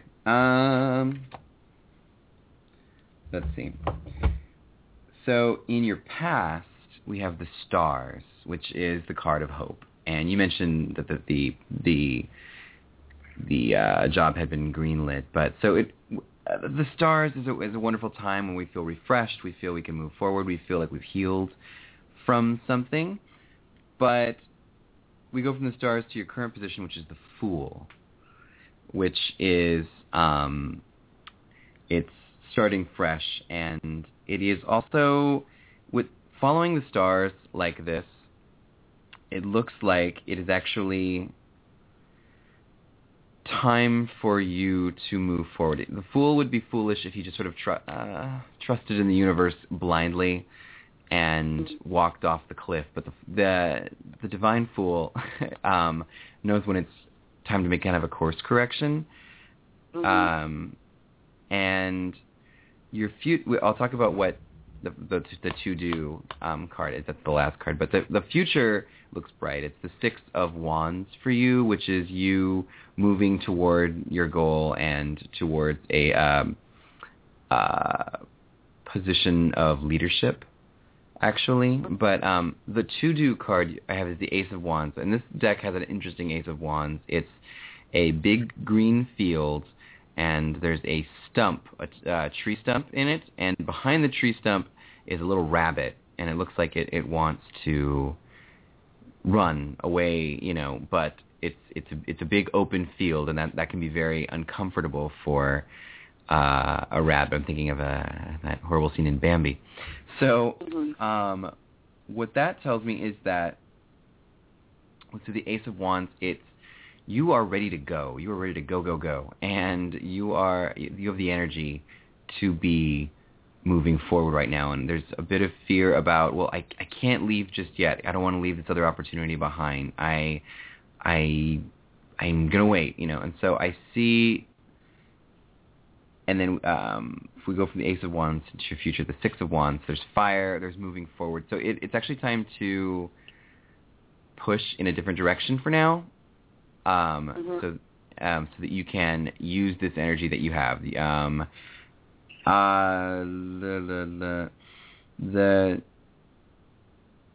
getting from the Fool to the Six of Wands.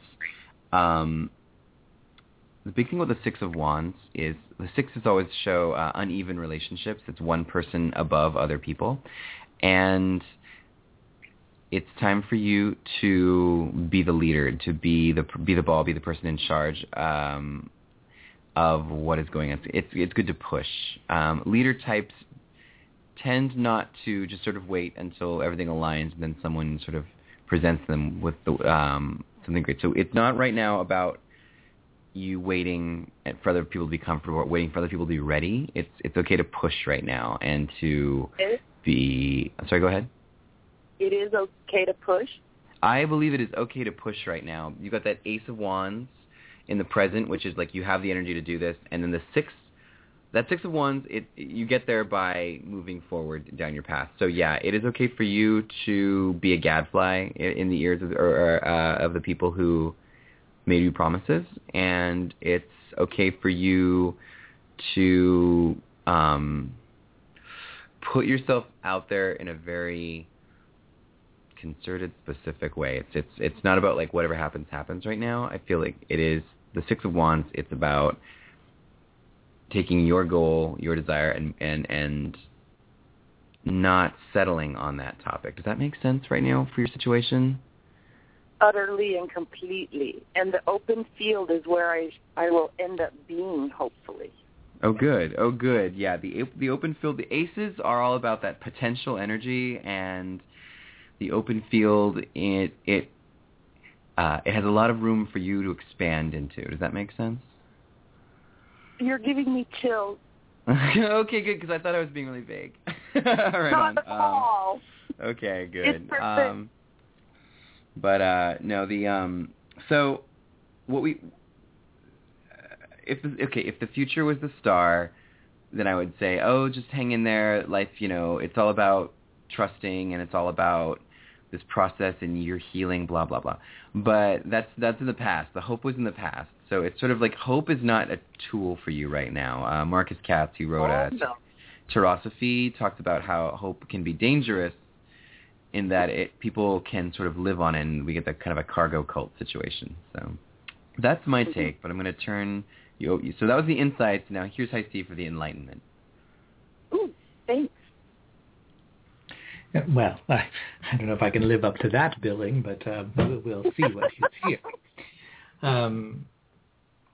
So I'm not sure what your expected timetable around this is. When are you anticipating that this job will begin? Well, I was told it's any day now, but my instincts are telling me past Christmas, and I can't wait past Christmas. I need it now. So I think that, one, you need to pay attention to your instincts, and I will tell you why. I have 1, 2, 3. So I have 3 out of 5 cards that have come up that are all related to Capricorn. That's me. Well, but I also would anticipate that's probably telling us when this is likely to manifest. Capricorn is an earth suit, and so there is that, and it's kind of the final earth suit, so it's when something comes to full manifestation. And so that's when I would anticipate that this would become a reality. Now, I don't want you to give up on this job. I still want you to be available for it when it does come open. But in the meantime, the Two of Wands reversed shows up in the position of what can help in this right now. And so when the Two of Wands is reversed, for me it tends to say we need to simply do something or take action on what is in front of us at this moment, rather than continuing to hold out for future or promised potential or possibility. And that's not to say that this job isn't going to happen, but what I would say is maybe you just need to go and find a short-term job that gives you some income for the moment while you're waiting, that is easy to get into, is easy to get out of, so that you can then just kind of leave it when this job starts, rather than feeling as if it's an either-or situation of I hold out for this job, but then I'm, getting evicted from my apartment, or I go get another job and then I have to give up this job opportunity. I don't see this as giving up this job opportunity, just recognizing the reality of the situation and perhaps just doing something in the interim to fill in the gap while you're waiting for something that is out of your control. The Ten of Swords comes in here, and what's the biggest obstacle or challenge? On the one hand, that would tell me that the complications or the bureaucracy or the things that are creating the delay are not in your control, but are something that is being imposed upon you by other people. But it's just their circumstance. They're the ones that are in control of those circumstances. So there's not a lot you can do about that. Also, the Ten of Swords would tell me that the biggest challenge may be that it'll take another 10 weeks or so. And so all of this is going to point to a very similar time period. I think that you'll be firmly settled into it by Capricorn, which is end of the year. I think that we'll start to see movement around it in the Scorpio time frame. And also, because of the Fool card coming in there that Charlie had, the Fool card relates to Uranus. And we've been going through a very long period of a Pluto-Uranus square. But the next one, the next exact, I guess you could say, the next exact square period that it hits is from November 26th to December 27th of this year, which puts us right after Scorpio and moving us towards the end of that, into Capricorn. So I think that late November and into December is going to be key for when this starts to shift and open up. And then as you go into Capricorn, it's going to be when you feel as if I'm now settled into this. Because the future cards here looking at this job are the King of Pentacles and then the Devil card. So the King of Pentacles is great in a sense because in the short term especially, but that's that sense of being rooted. Both the King of Pentacles and the Devil card correspond to Capricorn. So plus the Three of Pentacles is also in here, and Three of Pentacles is another Capricorn card. I think you may actually hear something, though, because that Three of Pentacles came up. I think you may hear something probably, well, it would be the third decan of Virgo, which I know sounds ridiculous, which is just the third 10 days of Virgo. So we're in Virgo right now, and the third 10 days would be roughly September 10th through September 20th, more or less. So I think you're going to hear something, and Three of Pentacles is a nice card to get because it is a card of things starting to come together or we join a team. But that then with the King of Pentacles being there in the short term, I think that even though they may get back to you and it's still going to be a set thing, they may still say, but we're not going to have you start until, and it may still be a couple of months. So just think about maybe getting, a seasonal job or doing something with some opportunity you may just have in front of you in the moment that you can just use for the income you need for the moment, knowing that this job is ultimately going to be real. It's just not happening quite as quickly because with all of the Earth here, both Three of Pentacles and King of Pentacles plus the Devil cards and Earth card, there's a sense that things can move a bit slowly. It feels like things are dragging their feet. But Earth also indicates that we make progress. It just is slow and steady progress rather than immediate progress. So there's a lot of good indications regarding the job. It just may not happen as quickly as you're needing it to.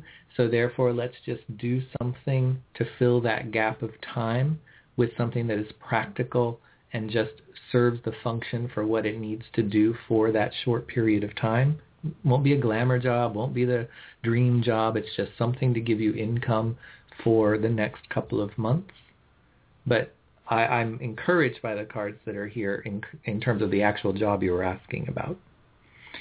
So do you think that would be something you would be willing to do? I've been trying. I'm just not having luck with getting that little job. So Three of Pentacles would encourage you to do something that is team-oriented. So looking at areas where you would be part of a team, part of a collaborative effort. Could also literally be something where you may be part of building things, construction, putting things together, or just something that tends to be physical where you're part of a team, each of you doing one piece of the puzzle that then creates something. That's the job. That's what? That's the big job. Oh, well, yes, I think ultimately it will be. But you may need to look for things that may be just as physical, get your hands dirty as the interim short period of time job. And especially look for things where there are groups of people, or it's, a team or a collaboration effort where there's a skill that's lacking that they need somebody to fill in, or somebody has taken leave and they need somebody to fill in for the team or something like that. I think you would find some very quick and immediate opportunity in a situation like that. And that could include even like in a store, where you ask, do you just need somebody to fill in, and they're, oh my gosh, I'm so glad you're asking because so-and-so just went on vacation for a month, or they just went on maternity leave or whatever, and here we are getting close to the holiday time. We so need somebody on, Monday, Wednesday, Fridays or something. So that kind of situation or opportunity is really something to look for, and I think would probably pay off for you very quickly for the short term until this other job actually is ready to say, now we can start and settle you in. But I think the key time period is Capricorn, which goes to what your intuition was saying, which is right at the end of the year, beginning of the next year. And to just look at this as, okay, then I just have to go out and get something to fill in this 3-month gap without giving up on this other opportunity. Yes. And I'm a Capricorn, so that it'll all be coming to fruition at that time, I guess, huh? Right. Nice. What a great birthday present.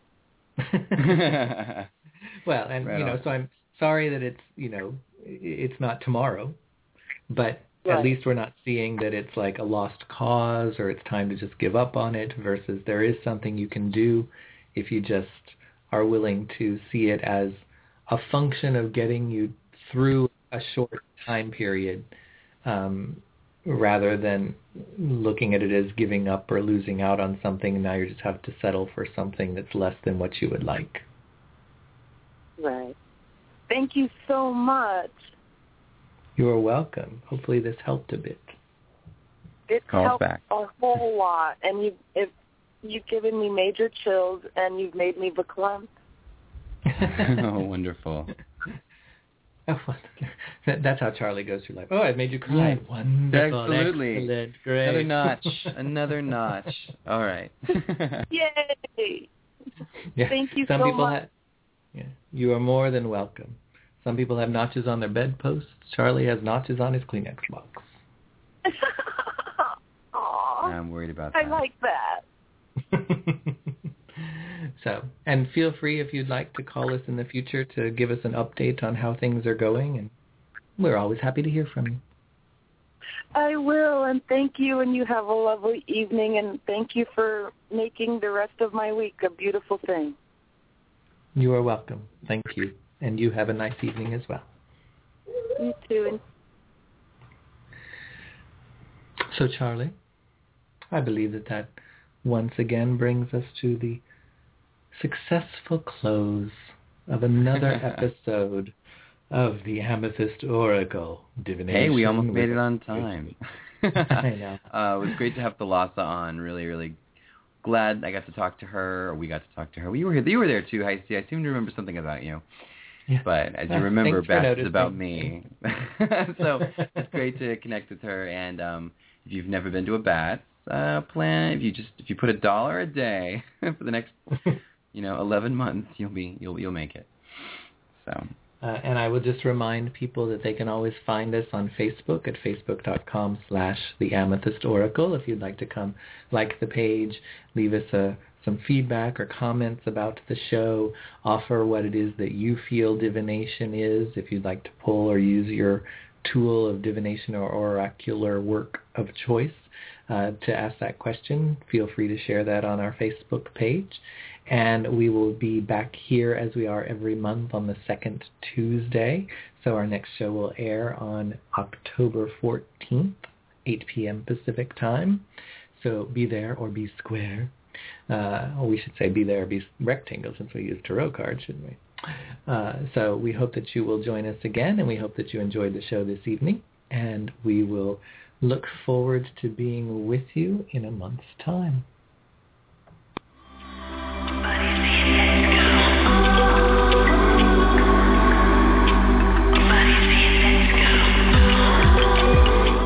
The Amethyst Oracle. Divination with a queer twist. Divination with a queer twist. The Amethyst Oracle. Thank you for joining us. This program was brought to you by Firefly Willows LIVE. We hope you enjoyed the show. This is Deb Carosella. Please join us next time on Firefly Willows LIVE for Revolution with HiC Lucknose, Sunday mornings at 10:30 a.m.